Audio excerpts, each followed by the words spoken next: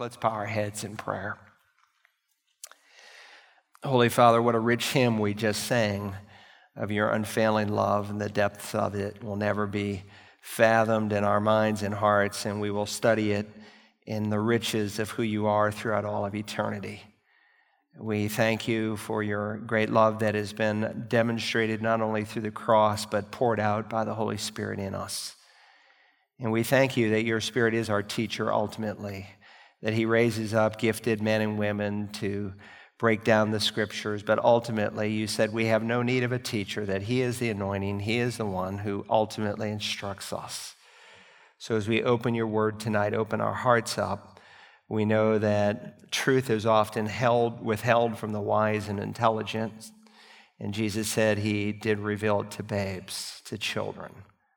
So we come as children, teachable, humble, asking you to help us tonight. May our lives be changed by the exposure that we have to your truth, and I ask it in Jesus' name. Amen. All right, we are in a course on God's finances. What does God say about finances?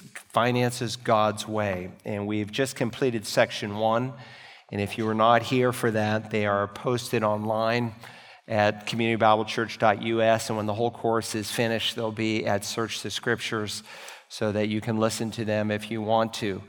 Now, there are some fill-ins, and I apologize for that, but many people take this through our Institute for Biblical Studies for credit, and 2, for those who want a financial counselor, and they don't do it in any charge. They do it as a ministry to people who are in need. They have to have completed the course. If they don't have the confidence that you've walked through the course and filled in every blank, then you're wasting their time, and you want to be prepared for that, all right? So principle number 2 this evening, we begin the Christian as a giver.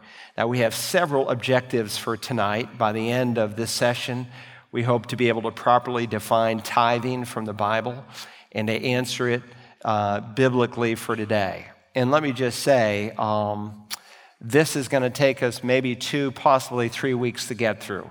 So my goal is not to rush it, but for you to understand it. And so we're going to think about tithing and answer, is it biblical for today? We're going to say that some people say it's not, that tithing was just something under the Old Testament law. It's antiquated. It's something the Jew does, but not something the Christian does. We're going to speak a little bit about what it means to give in secret. What does it mean? What does it not mean? We'll talk about who should give, the results of giving, and how much to give. We will talk about how do I establish a biblical plan for giving? How do I understand the priority of giving? And there's some fine nuanced differences there. And then we'll discern some of the fallacies of what we commonly refer to today as prosperity theology. Okay, by way of introduction, each year a report comes out, Giving USA, and I've got the 2018 stats up here, which is the most recent statistical data available. It's called the Annual Report on Philanthropy. Here we go. And it documents how much Americans give and to whom. It's interesting, in 1935, when the first year they began to track it, this particular philanthropic group, they determined that about $7.7 billion was given annually by Americans. In 2018, it's up from the year before, $410.02 billion were given to nonprofits and charitable trusts. Well, who gave? What are the sources? Well, individuals gave about $286 billion. That makes 70%. Bequests totaled about $35 billion, 8.7%. Foundations gave about $66 billion, 16.3%. Corporations contributed $20 billion plus, about 5%. What does it break down to between the rich and the poor? Let's talk about the percentages given by the rich and the poor. Those with annual incomes of less than $30,000 on average donated 2.8%. Those in the middle income range donated approximately 1.7%. And those with annual incomes of more than $100,000 donated 2.1%. It's kind of interesting to me because the differences are not that dramatic. And by the way, I've read this report year after year for maybe 25 years now, and the percentages change very little in those three categories. People often, when they have more money, they just elevate their lifestyle, and they don't always express greater generosity. Where did it go? Well, religious organizations would be the first. They gave 46.2%. That would be churches, synagogues, Christian schools, Christian seminaries, mission agencies, et cetera, et cetera. Human services, which is an interesting definition in of itself, is about 9.1%. Educational institutions, 9.4%. Social welfare, about 10%. Arts and humanities, that was 6.5%. Civic and public institutions, 1.9%. In other areas, multiplicity of different things, about 15%, nearly 16%. Now, as we evaluate our giving, it should reflect to whom we have given our affection. Where you give really is an expression of where your heart is, where your affections are. Jesus taught that. The real question is not what you would do if you had $1 million, but what are you doing with the $20 in your pocket? Oh, if I only had $1 million, I would do such and such. Not usually true. So we're hoping to establish, among other things, a biblical theology for giving. You have a theology of money. Everyone in this room does. The question is it a biblical theology? Is it reflective of what God has revealed in His Word? And so part of our growing as Christians is we are continually having our minds renewed. We find out what God says on every subject, and He gives it to us as we need it, and as we're open and humble and teachable and under the authority of His Word.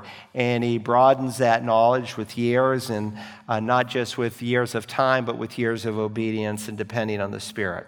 So the first act of giving in the Bible was done by God. The first act was done by God. And unless you have a theology of giving, then your giving typically will not last. It will just be, well, I guess I'm doing it because everyone else does, or the church says I should. But you need to understand why God asks us to give. And the first act of giving ever done in the Bible, of course, was by God. The fact that God has given us life is at the heart of any theology of giving. In the beginning, God created man and gave him life. Is that not what Paul says on Mars Hill in Acts 17? In Him we move and live, and we have our being. Without God, we're nothing. And of course, the more we divest that truth from the culture, we think we're the big shot. Oh, God doesn't have anything to do with it. There's a growing number of atheists now across our land, at least confessed atheists and agnostics, and many, many more Americans who just no longer acknowledge God as the author of life. Genesis says, of course, then the Lord formed man of dust from the ground and breathed into his nostrils the breath of life, and man became a living being. And so that distinguishes us, of course, from the animal world. You never see cats or dogs on their knees in prayer. Only people have the capacity to worship God, to know God, to want to find out what God says. Not only is God the giver of physical life, but the Bible teaches He is the giver of spiritual life. Paul, of course, one of the most quoted verses in the Bible, many of you have it memorized, for the wages of sin is death, but the free gift of God is eternal life in Christ Jesus our Lord. We owe God everything because without Him we are nothing. And yet so many give God so very little of either their time, talent, or treasure. And so a biblical view of God places God at the center of life. He's the center of all that we are and all we do and how we are supposed to think. Versus a humanistic worldview places man at the center of life. And of course, that's the growing worldview in our nation today. The Bible teaches we owe it all to God, while the world teaches we owe nothing to God. And we deserve it all. That's Romans 1 lived out. They have worshiped the creation rather than the Creator God. They refused to acknowledge God and give Him thanks and praise. So God gave them over. All that we do should be done in a spirit of gratitude for all that God has done for us. 1 Thessalonians 5:18, one of those verses one of the top 100 verses Christians should have memorized. I just gave you 2 that every Christian should know. For this is the will of God for you in Christ Jesus, that you give thanks in all things. It is really practicing the principle of loving God. Why? Because he first loved us. John says we love God because he first loved us. What does it mean to love God? Is it some emotional feeling? Emotions can be involved, but it's far more than that. We love God because he first loved us, and this is the love of God, that we keep his commandments, John will write. It's obedience to his commandments. We can say we love God, but if we don't obey God and his revealed will in his word, we're really not loving God. And then John goes on to add to say his commandments are not burdensome. When you really understand your position in Christ and who God is, and that his commandments express the very, very best for us, then they're not burdensome. So God, all giving really starts with God. The first act of giving in the Bible is done by God. Here's point B, is man's first recorded gift to God. Let's talk about man's first recorded gift to God. Cain's offering was rejected by God, and Abel's offering was accepted by God. One was rejected, the other was accepted. Now, I've printed as much of the scripture in the handout that I could so that we could save a little bit of time. You don't have to look up every verse, but they'll be here for your study. Let me read Genesis 4, 1 through 5. Follow along. Now the man had relations with his wife Eve, and she conceived and gave birth to Cain. And she said, I've gotten a man-child with the help of the Lord. And you'll notice the Lord there, it's capital L, capital O, capital R, capital D. You'll sometimes see it spelled capital L, small letter O-R-D. Those are 2 different words for God. And if you're not sure about the way those are spelled, if you have the New American Standard, and other Bibles do it, but the NASB does in the foreword, how they distinguish the different Hebrew words. So capital L, small letter O-R-D is Adonai, and all caps is Yahweh, the covenant name for God. It's the most sacred name for God in all the Bible. I have gotten a man-child, and she recognized with the help of the Lord. That is something we don't recognize today. Many times I've had couples in my office and have asked for prayer. They said, we really want to have a child, but we just don't seem to be able to. And I said, well, how long have you been married? And have you, always wanted these children from day one? No, we've just decided in the last year, and we seem to be unable to get pregnant. And then sometimes I'll have people even tell me, oh yeah, we're going to have a baby. We're going to have a baby in March of 2023. Oh, really? And we don't acknowledge that God is the one who opens the womb. And man, since the early 60s, 1960s, as birth control came into the United States, we are sovereign over the womb, we so think. But Eve recognized, Eve, whose name means the mother of the living, that God gave her this baby. Again, she gave birth to his brother Abel. And Abel was a keeper of flocks, but Cain was a tiller of the ground. So it came about in the course of time that Cain brought an offering to the Lord of the fruit of the ground. Abel, on his part, also brought of the firstlings of the flock and of their fat portions. And the Lord had regard for Abel and for his offering. But for Cain and for his offering, he had no regard. So Cain became very angry, and his countenance fell. Now, there's 2 dimensions to Abel's gift that pleased God. 2 dimensions to it. And this, by the way, is fundamental to all that we're going to learn about giving today. 2 dimensions. First, he gave in faith according to the revealed will of God. He understood what God had revealed, and it was on that basis that he gave, and that's what God calls us to do. We are to find out what he has revealed, and we give on that basis. Hebrews 11, verse 4 says that Abel's sacrificial gift was more excellent, not that Abel himself was more excellent. Let me read Hebrews 11, 4. By faith, and faith, of course, is basically the revealed will of God, what God has said. And when we choose to believe what God has said, then we are exercising faith. By faith, Abel offered to God a better sacrifice than Cain, through which he obtained the testimony that he was righteous. God testifying about his gifts, and through faith, though he is dead, he still speaks. Now, and since Abel, in notes here I wrote, brought his gift by faith, as in every age, by hearing God's word, that's where faith comes from. He came by faith, and faith comes from hearing, and hearing by the word of God. Romans 10:17. There must have been prior revelation from God for Abel to have faith. Now, who had written any Bible verses up till this time? No one. The first verse of Scripture had not yet been penned. But if God repeatedly, in many fashions and in many ways, states the principle that faith comes from hearing and hearing by the word of God, then God had to have revealed his word to him in some fashion and in some way. And of course, before the Scripture was codified, the writer of the Hebrews tells us in many portions and in many ways, God revealed his truth. God established, so there must have been prior revelation from God for Abel to have faith. God established in Genesis 3:21 the need for a blood sacrifice when he made coverings for Adam and Eve. Then the Lord God made garments of skin for Adam and his wife and clothed them. So if you remember, they tried to cover their shame with their own fig leaves. They felt the guilt of sin. They all of a sudden knew that they were naked. They didn't know, they were unaware that they were naked before. I take it that they probably had a robe of light as described in Psalm 8 of the living God. But when the lights went out, so to speak, when sin entered into the world, they sensed a great sense of shame. So they tried to cover the shame with clothing. And of course, God was displeased with that. God made garments of skin. The first death in all the universe took place at the hand of God.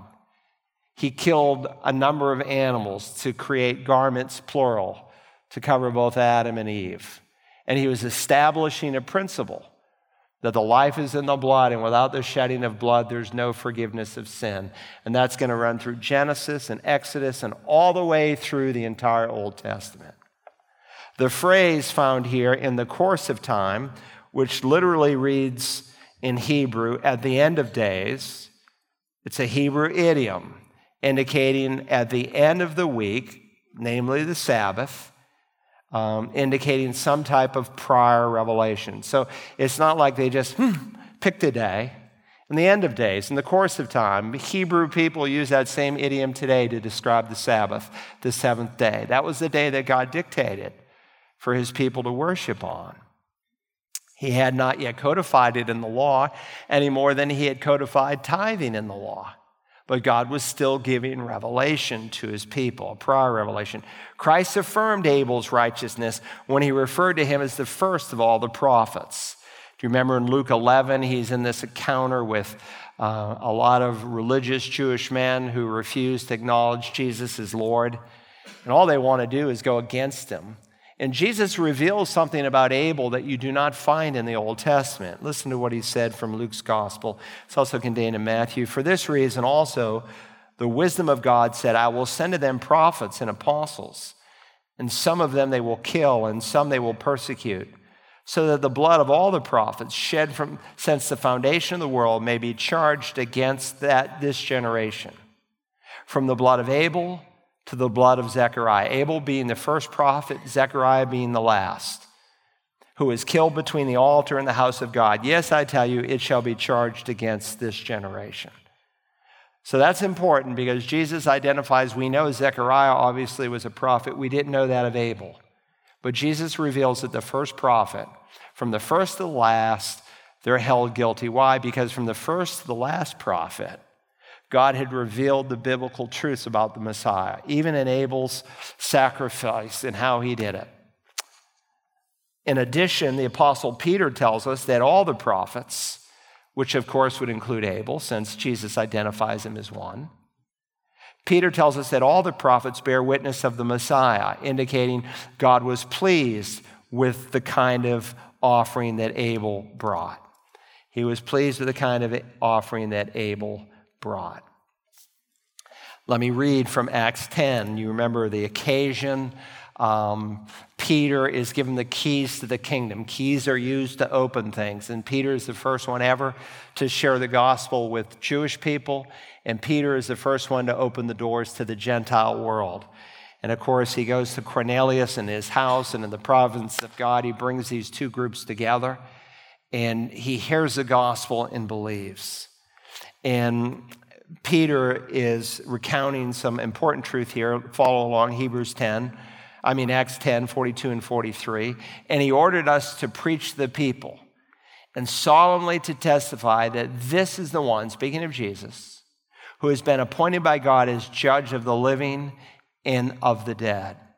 Of him all the prophets bear witness that through his name everyone who believes in him receives forgiveness of sin.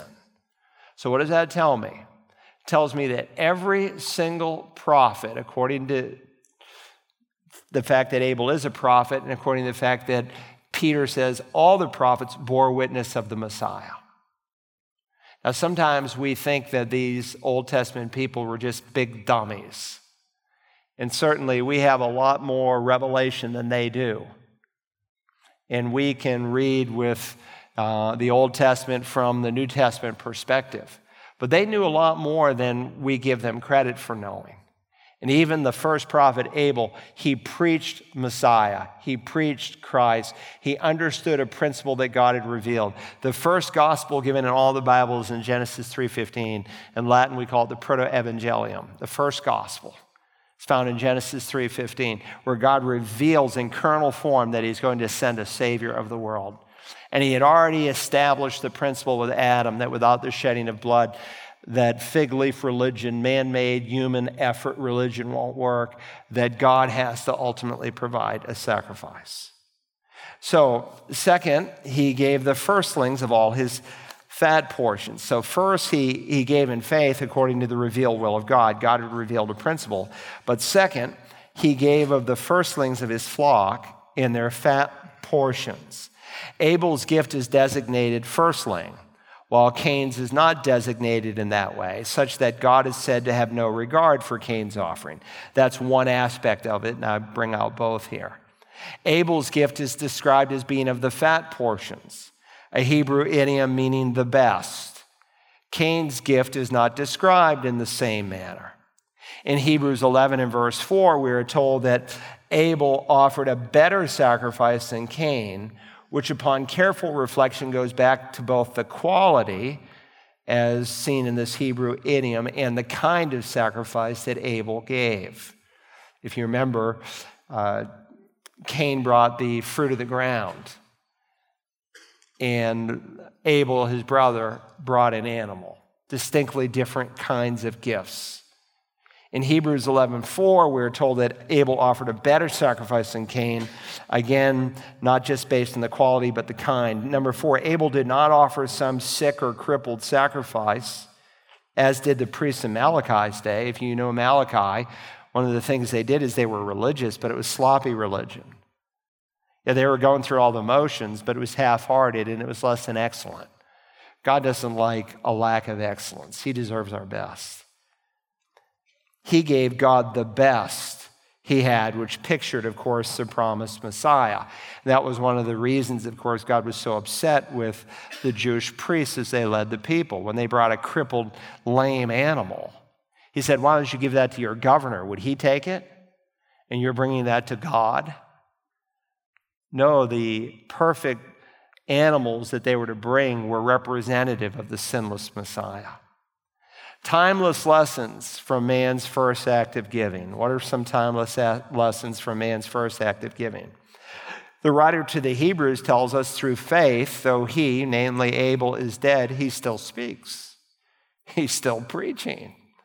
A sound biblical theology on giving will ask what message is found in Genesis 4 that still speaks to people today about giving. What message is there that is still speaking? Well, from the example of Abel, which God commended, we first learn that we must give not according to our own inclinations, but according to the revealed will of God. We don't give like we think we should, not according to our inclinations, but to what God's will is. What has he revealed? What is the revealed will of God? Without faith, which is based on the revealed will of God, we cannot please God. And genuine faith can only be based on the Scripture. Jude 1 speaks of the faith delivered once for all, what today we typically refer to as the Bible. Any sound theology of giving will ask, what precisely has God revealed in his word as to how I should give? Second, we must learn from Abel that God does not want our leftovers because he deserves our very best. He deserves our very best. So we come in faith and we come bringing our very best. We're commanded in Proverbs 3, verse 9, honor the Lord from your wealth and from the first of all your produce. So you don't say, if I have anything left, I'll give something to God. No, you start with God. When we give to God from the first of our increase, we are walking by faith and trusting him for our ultimate provision.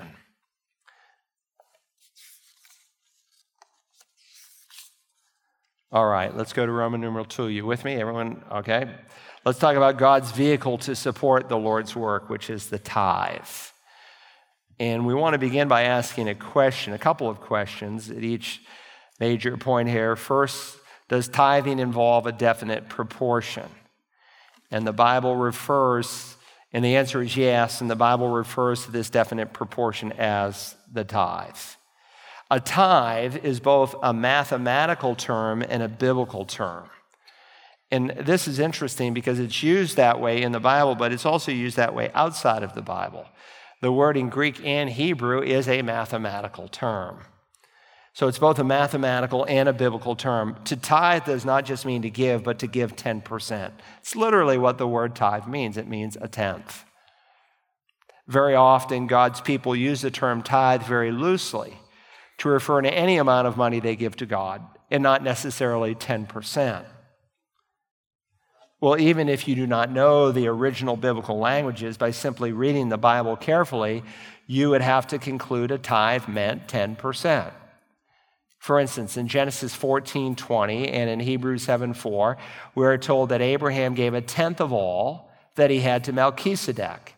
And this is referred to in Hebrews 7:8 and 9 as a tithe.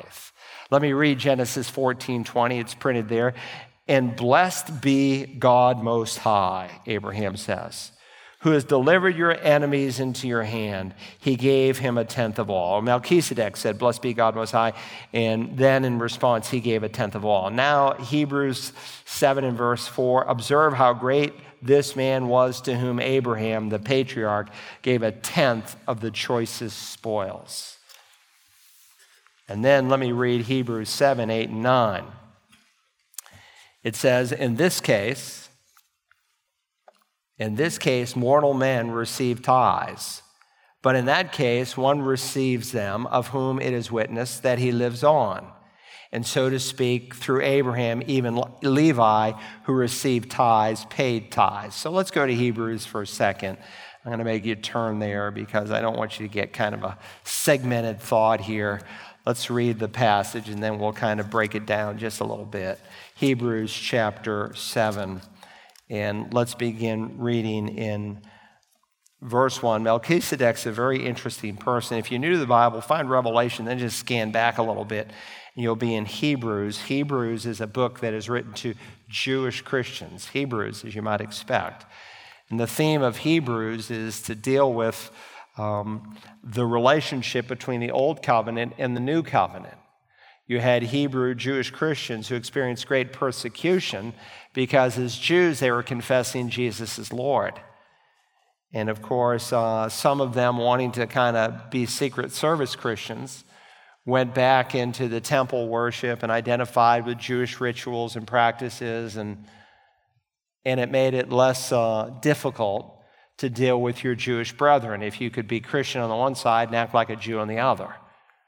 Of course, the writer of Hebrews shows that those things in the Old Testament are just shadows, that the reality of Jesus, and to go back to the shadows is really not to affirm the reality of Jesus. So he's dealing here with the Aaronic priesthood, which is a priesthood that God established through Moses. Remember, he had a brother named Aaron. But then he shows that there's a greater priesthood than the Aaronic priesthood. It's the Melchizedek, the Melchizedekian priesthood. It's far more important. For this Melchizedek, king of Salem, priest of the Most High God, who met Abraham as he was returning from the slaughter of the kings and blessed him. That's Genesis 14. To whom also Abraham apportioned a tenth of all the spoils, was first of all, by the translation of his name, King of Righteousness, and then also King of Salem, which is King of Peace. Without father, without mother, without genealogy, having neither beginning of days nor end of life, but made like the Son of God, he remains a priest perpetually. Now observe how great this man was, to whom Abraham the patriarch gave a tenth of the choicest spoils. And those indeed of the sons of Levi who received the priest's office have commandment in the law to collect a tenth from the people, that is, from their brethren, although these are descended from Abraham. But the one whose genealogy, Melchizedek's, is not traced from them, he's a real human, he has a genealogy, but it's not traced from them, collected a tenth from Abraham and blessed the one who had the promises. So, and then let me just read a couple more verses. But without any dispute, the lesser is blessed by the greater. In this case, mortal men receive tithes, but in that case, one receives of them of whom it is witnessed that he lives on. And so to speak, through Abraham, even Levi, who received tithes, paid tithes, for he was still in the loins of his father when Melchizedek met him. A lot there. But let me make a couple notes here, beginning here on point 7, page 18. For over 1,900 years of church history, the unanimous voice of the body of Christ was that the practice of tithing has always been God's standard for proportionate giving. I just say that doesn't necessarily make something right. There certainly have been things that have been propagated at different times in church history by a majority that were just wrong. In colonial America, the majority of Christians were propagating a view towards the King of England that was just wrong. It was a distorted view. Now, that's a sermon in and of itself. There have been denominations in American history that have advocated slavery, and they tried to build a biblical case for it. So there have been things that have been said that people have used Bible verses for that aren't necessarily correct. However, when you see something where there's a continuity for a couple of thousand years, in other words, if in the 19th century people for the first time decided that Jesus was God, and up till that time they said he was only human, you might be scratching your head, well, how did people have it wrong for 1,800 years? But if there is a truth that is taught century after century after century, we would be wise to pause and ask, well, why? Were they correct in this? So was the tithe simply for the Old Testament era, or does it apply for today? Point B, does it apply for today? There are some who say that tithing was an Old Testament practice given under the law, such that we need not obey it today. And you'll hear occasionally people on our own radio station who will advocate that. It is reasoned that while tithing is mentioned in the Gospels, it is not commanded in the epistles, such that God must have only intended for Israel to practice tithing. That's one of the rationale points. It is true that tithing is found in two of the Gospels, Matthew 23, Luke 11, and that tithing is not directly commanded in the New Testament epistles, but neither is baptism. Baptism is nowhere commanded in any of the epistles. It's assumed, much like tithing is assumed in Hebrews 7, but it's not commanded. Spirit baptism is very often mentioned, but it's not commanded in the epistles of the New Testament. And yet, who would deny that baptism is not relevant for today? It's part of the Great Commission of our Lord and Savior to make disciples, baptizing them. No one would deny that. Now, they may come up with a different mode of baptism, but no one would deny that it's something that Christ asks his people to practice. It is true, point 3, that tithing is found in the Gospels, but again, not directed command in the epistles, but neither is baptism. It is interesting to think about that as important as baptism is, being part of the Great Commission of Christ, that while baptism is taught in the Gospels, it is never directly commanded by the epistles. Yet I know of no Bible-believing teacher who would say that water baptism has no application for the church today. Of course, God only has to say something once for it to be true. There's a lot of things found just once in the Bible, and no one would deny their moral fortitude for the people of God today. A blasphemy of the Holy Spirit is mentioned only by Christ and never spoken again in the rest of the New Testament. Yet none would doubt the severity of this sin. It's found in all the synoptic Gospels. Jesus said, "He who is not with me is against me, and he who does not gather with me scatters. Therefore I say to you, any sin and blasphemy shall be forgiven people." And by the way, that half of the verse we should emphasize sometimes, because sometimes people think they've committed some sin that they can't receive forgiveness of. And it's even underscored in Mark's account in Mark 3. Any sin and blasphemy shall be forgiven people, but blasphemy against the Spirit shall not be forgiven. Whoever speaks a word against the Son of Man, it shall be forgiven him. But whoever speaks blasphemy, or whoever speaks against the Holy Spirit, it shall not be forgiven him, either in this age or in the age to come. It's an eternal sin. It's an unforgivable sin. It can never, ever, ever, ever be forgiven. You say, well, what is blasphemy of the Holy Spirit? Maybe I've committed it. Well, you hope you don't. Well, listen, if you're worried that you committed it, I promise you haven't. But that's like an hour-long sermon in and of itself, and you might want to take the course on pneumatology where we cover that. Nowhere in the New Testament does God give a record concerning the laws of incest, regulating who you can and cannot marry, as recorded in Leviticus chapter 18. It's not found in the New Testament. And yet I think we would all agree that God does not want you to marry your sister. Right? Mm-hmm. I think so. We could give dozens of examples. God nowhere mentions bestiality in the New Testament. One Old Testament passage. But it's a wicked sin. God only has to say something, whether it's under the law, before the law, after the law. If it's part of his moral law, it's true forever, period. In sorting out the application of certain Old Testament mandates in the New Testament era, it is helpful to remember several truths. Several truths like, gee whiz, should I wear a certain kind of clothing? Do I follow certain dietary laws? How do I cut my hair? What's relevant for today and what is eternal? What's time-bound? What has forever application? None of us, first, if the Old Testament law was simply an illustration of what Christ would fulfill through the cross, then it is part of God's ceremonial law and not binding on us today. None of us bring animal sacrifices to church. Why? Because Christ made one sacrifice for sins for all time. Of course, the writer of the Hebrews underscores that the blood of bulls and goats can never take away sins, that they were just shadows of the ultimate sacrifice, Jesus. The cleansing laws are not applicable for today. Why? Because they were symbolic of man's need for cleansing from sin fulfilled in Christ. And when you read them with other New Testament passages, it becomes quite apparent. Second, God through here, so one is if it's a shadow, like Paul says in Colossians, of what Jesus is going to do, then it doesn't apply today.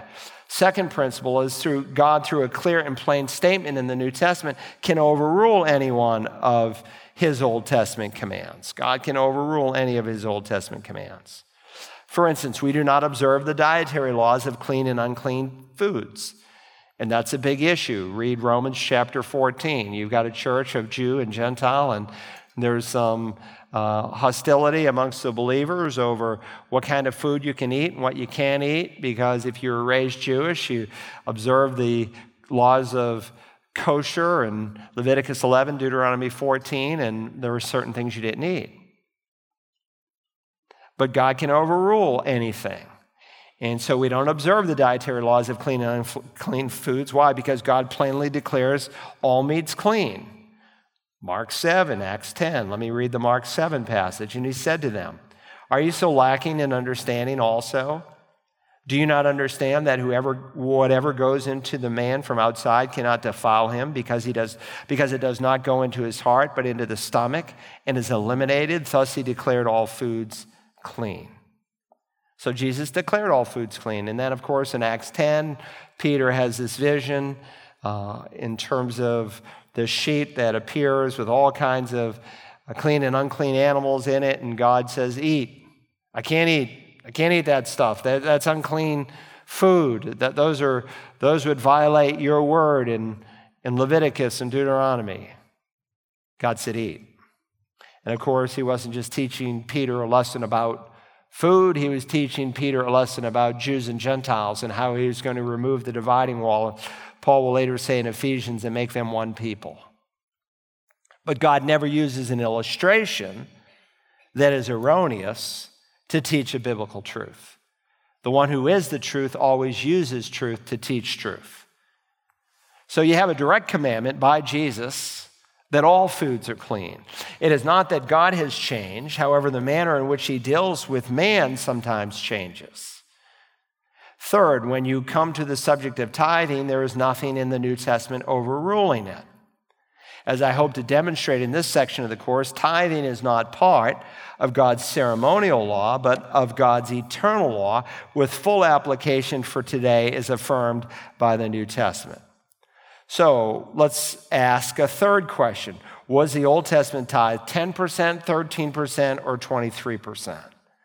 10, 13, or 23. In the latter half of the 20th century, for the first time in church history, some tried to say giving a tenth of your income does not apply to the church, but only to God's people living in the Old Testament. Again, the guy who really made it popular was a man who was a pastor, shouldn't have been a pastor, wasn't qualified to be a pastor. But the Scofield Study Bible was a study Bible that had a lot of good notes in it. And then people read the notes like they were almost as inspired as the text. And Scofield came up with some really unusual positions on a number of things, and one was tithing. And he popularized the idea that the tithe was simply under the law, not applicable for today. When you read the church fathers, the Protestant reformers, any of the people who lived closest to the apostles and after, you can't find a commentary written before 1900 that says tithing has no application for today. Were God's people dumb for 1900 years, and all of a sudden some folks got enlightened and they saw something that no one else saw in 1900 years? I don't think so. In fact, some even say that Old Testament saints did not give 10%, but they gave 13%, and some possibly would say even as much as 23%. They discouraged God's people from tithing by pointing out that there was not one tithe, but they say three, something they say would be impossible for us to do today. So they'll say, "Oh, you want to give a tithe, and give 23%. First, they argue that Malachi chapter 3 represents the first of three tithes, what some call the primary tithe given for the Levites in Jerusalem.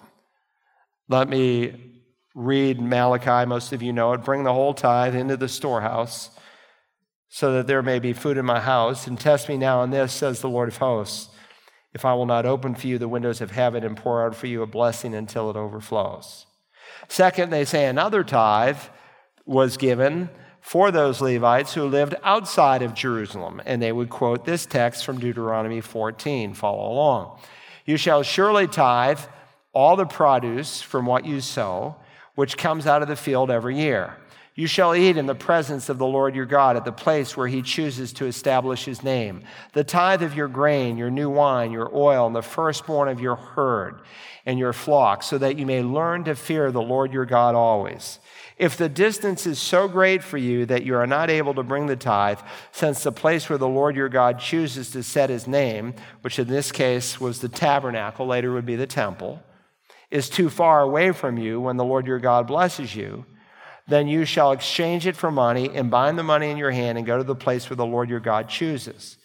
You may spend the money for whatever your heart desires, for oxen or sheep or wine or strong drink, or whatever your heart desires. And there you shall eat in the presence of the Lord your God and rejoice, you and your household. Also you shall not neglect the Levite who is in your town, for he has no portion or inheritance among you. Now, they speak first of the primary tithe. They use Malachi as an example, and they would quote also point 1 there, number 1 under small letter B. God has clearly specified in Numbers 18:21 that to the sons of Levi, behold, I have given all the tithe in Israel for an inheritance in return for their service which they perform, the service of the tent of meeting. So the book of Deuteronomy, as the title suggests, Deuteronomos, Deutero, second, nomos, the Greek word for law. So our 5 books in our English Bible have Greek names. Unlike in the Jewish Bible, they use all Hebrew names. But the Septuagint, which was written about 200 years before Christ, gave Greek titles to the Old Testament books, the first 5 books. And none of the titles, by the way, are inspired. It's not like the Gospel according to Mark. No, it's just the first verse.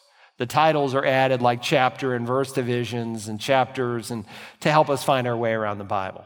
Oh yeah, I'm looking for the scroll. Oh, there's the Isaiah scroll. It says Isaiah on the outside or whatever. So by the time they wrote the Septuagint, the Greek translation of the Old Testament, they gave Greek names. But it's not a bad name because it means second law. In other words, this is the second time, it's at the end of Moses' life, where he is recounting just before he dies, just before God kills him up there on top of Mount Nebo, takes his life. I don't say kill him, he just allows him to expire. And before he dies, he recounts the whole law. So the book of Deuteronomy, as the title suggests, was given by Moses as the people were preparing to go into the promised land, 30 plus years after Numbers. Now, we can debate exactly when Numbers was written. It wasn't right after they crossed the Red Sea. But while they are in the wilderness, early on, they begin to write Moses begins to write different books. Deuteronomy is written towards the end of that time of wandering in the wilderness. 30 plus years after Numbers, adding a new feature to the legislation about the tithe. He's not changing what a tithe is, but he's adding a new feature to it in the second law.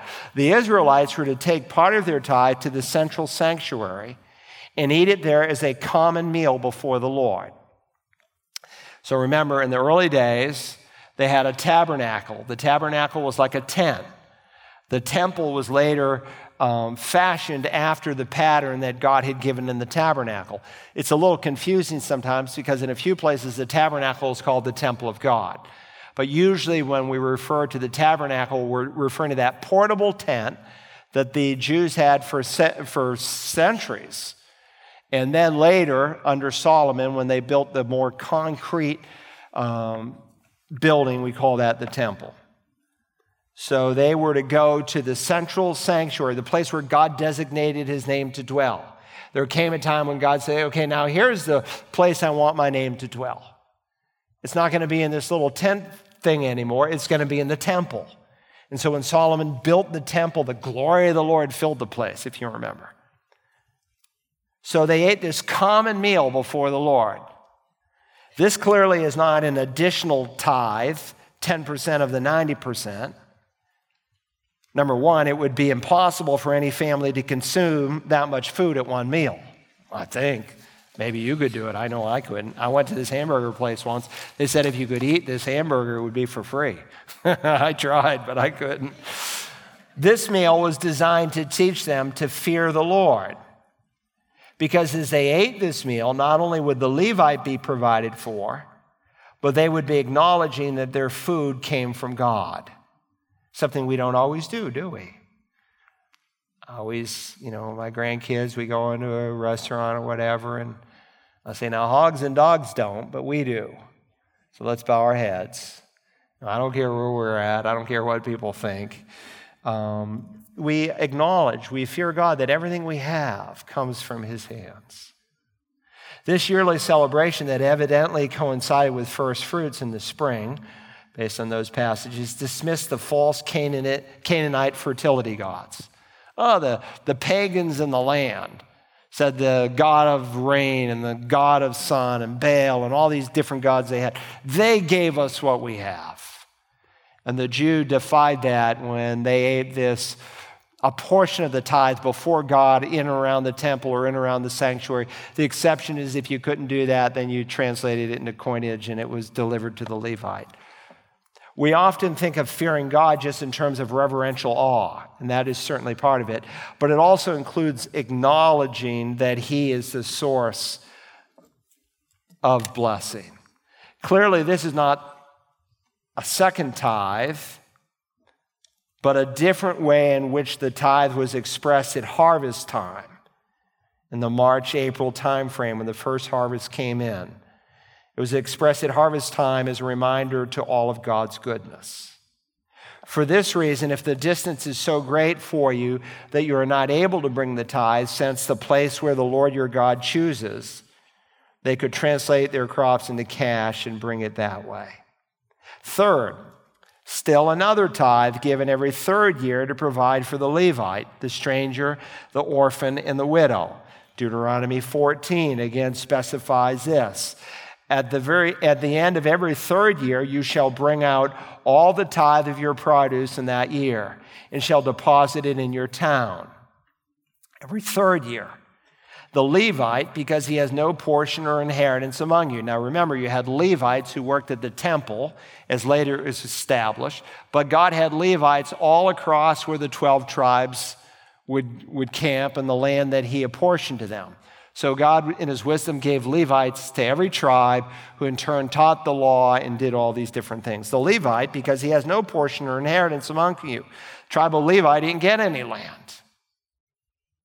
And the alien, the orphan, and the widow who are in your town shall come and eat and be satisfied, in order that the Lord your God may bless you in all the work of your hand which you do. Now, if you read Deuteronomy 14 along with Nehemiah 10, let me read Nehemiah 10:37. I have it printed. We will also bring the first of our dough, our contributions, the fruit of every tree, the new wine and the oil to the priests of the chambers of the house of our God, and the tithe of our ground to the Levites. For the Levites are they who receive the tithes in all the royal towns. The priest, the son of Aaron, their descendants of Aaron, shall be with the Levites when the Levites receive tithes, and the Levites shall bring up the tenth of the tithes to the house of our God, to the chamber of our storehouse. So if you read Deuteronomy 14 with Nehemiah 10, you will discover that the Bible never explicitly says that you first gave 1/10 to the Levites in Jerusalem and then a 2/10 to the rest of the Levites outside of Jerusalem. Very clearly, it is the same tenth. However, in Deuteronomy 14, God specified both groups so that neither group of Levites would be overlooked. So you had Levites in Jerusalem, you had Levites who were out in the community. For this reason, during the third year, and here's how it worked out, the tithe is not to the place where God would establish His name, Deuteronomy 14:23, but it was deposited in your town where you live.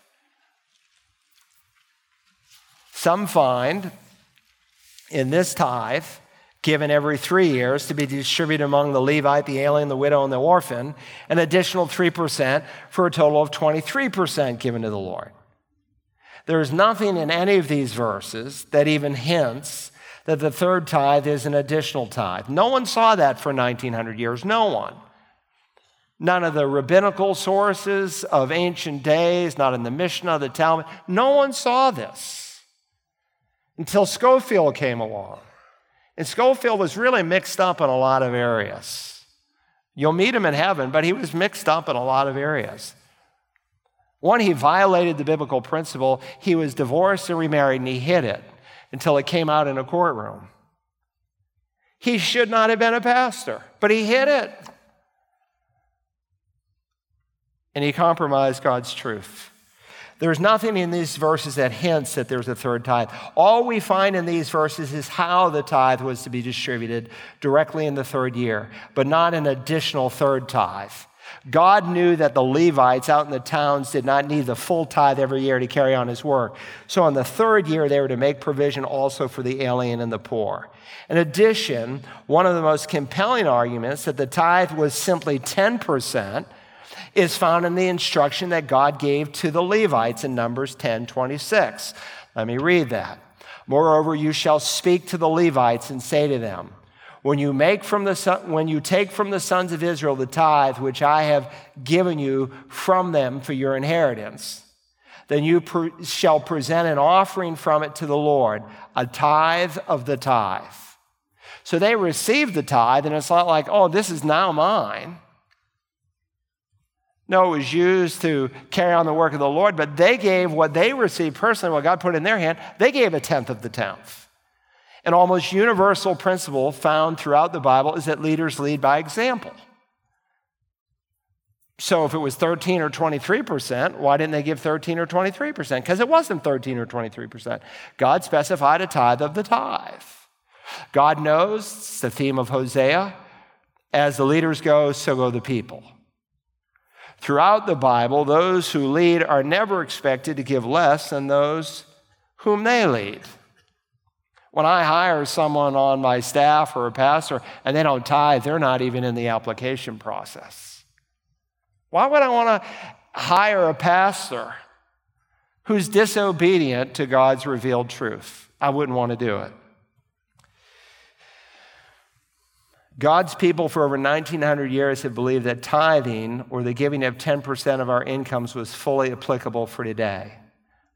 I'm unable to find a single Bible commentary written before 1920 that will teach otherwise. And I have, between my library here and at home, over 5,000 books in my library. I've got so many in the attic, it drives my wife crazy. I'm telling you, you won't find it because it's a new teaching. Does it make any difference if the Old Testament tithe was more than 10%? Let's just ask that question. Let's give them the benefit of the doubt that maybe it's 13 or 23%. Doesn't make any difference. Even if one gives the benefit of the doubt to those who calculate the tithe at 13 or 23%, the simple truth of the matter is that the tenth was taught before the law was given, and then again by Christ in the New Testament. I'm going to finish and I'll pray tonight, and those of you who had prayer requests, I'll let you do them on your own before you go to bed. For those who say that to tithe today is to be legalistic, they must remember that tithing is not part of God's ceremonial law, but God's eternal law. And I will go through this in much more depth next week, but I'm just introducing it here. Remember that tithing was practiced 400 years before the Mosaic Law, as recorded in Genesis chapter 14. So, when you think about, Abraham, he lives about 2,000 years before Christ. He lives, and of course, 430 years after Abraham comes Moses. So you can see some time frames there. In Genesis 14, Abraham gave a tenth of all he gained to Melchizedek, the priest and king. In Hebrews 7, we learn that Melchizedek was a type of Christ. Now, that may be a new word to some of us. A type is an Old Testament picture of a New Testament reality. And sometimes there's things that are directly stated as such, and sometimes by way of illustration. So you see types or pictures of the Lord Jesus all the way through the Old Testament, either by a direct prophecy or by an illustration. Even in Genesis, Noah's Ark, Peter tells us, was a type of Christ. It's one boat. Why? Because there's one God. There's three floors. Why? Because there's three in one. There's one door. Why? Because there's one way into the boat, and there's one way to the Father and the Spirit, and it's through Christ. You see Abraham up there on top of Mount Moriah offering Isaac. And Hebrews 11 tells us that's a type, that was a picture of Isaac, who's the monogene. There's only two who are called the monogene, the only begotten son in the Bible. Isaac's boy, who is a miracle baby, not in the same way Jesus was, obviously, but nonetheless a miracle baby. And Jesus is a uniquely begotten son as born of a virgin. But he's a type, Isaac. A Jacob's ladder in the book of Genesis. Remember, Jesus described him as a type of Christ in the Gospel of John. The Passover lamb. That's a type. That's a picture of Christ. And Melchizedek in Genesis 14, he's a type of Christ. So you see these pictures of the Lord Jesus all the way, you're barely out of Genesis. For this Melchizedek, Hebrews 7, king of Salem, priest of the Most High God, who met Abraham as he was returning from the slaughter of the kings and blessed him, to whom also Abraham apportioned a tenth of all the spoils, was the first of all.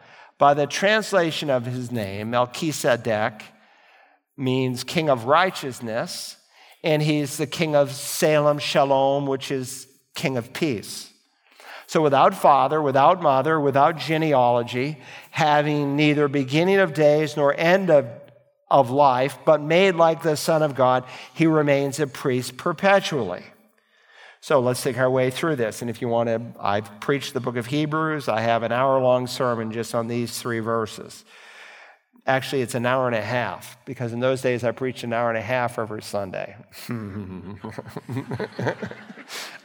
think I'm joking? It's true.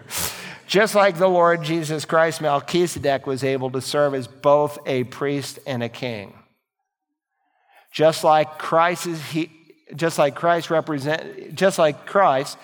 Melchizedek, represented peace and righteousness, as seen in the translation of his name, and as in the work of Christ's cross. Though he, Melchizedek, was a man, he's called a man in Hebrews and in Genesis, with a beginning or end, as all men do, genealogically speaking, he has no beginning or end that is recorded, and so he typifies the eternal Son. His genealogy is not found in Scripture. He has one because he says that a few verses later in Hebrews 7, but it's just not given to us. So in that sense, it's like he has no beginning or end. He just shows up on the pages of Scripture. And so he's a picture of Christ. Genealogically speaking, with Aaron's descendants, we have a movie picture. But by design and respect to the biblical record, without father or mother, with Melchizedek, God gave us a snapshot. From our viewpoint, he is always a priest, because we do not see his induction, and we do not see him when he is too old to function as a priest. He is always a priest, and so by type, he is like Christ, who is a priest forever as well. The point is this: when Abraham gave a tenth to one who pictured Christ, he was giving to Christ. Abraham gave a tenth to Melchizedek. Melchizedek was a type of Christ. Now, occasionally you'll meet someone who will say he was not a type of Christ. This was a pre-incarnate appearance of Christ. I don't agree with that, but even if you take that position, it doesn't change anything. There are some times when Jesus, if you were here in our course on angels years ago, he shows up before he's ever incarnated in human flesh in the Old Testament. He shows up as the angel of the Lord. The angel of the Lord in the Old Testament is called God. So you have to ask, well, which member of the Trinity is the angel of the Lord if he's God? Is he Father, Son, and Holy Spirit? You let Scripture interpret Scripture, and it's very pointedly isolated. The angel of the Lord is God the Son. That's why you never see the angel. You see an angel, but you never see the angel of the Lord ever appear after Bethlehem again. My point is some say that Melchizedek, that this was one of those pre-incarnate appearances of Christ, not as the angel of the Lord, but as this priest Melchizedek. I don't think so. I don't think you can build that case, though some do, and I can respect what they're trying to do. But what I do think you can say is what Jesus said in John 8:56, your father Abraham rejoiced to see my day, and he saw it and was glad. So on Abram, which was technically his name at that point, someone got mad at me one Sunday that you said you called Abram Abraham.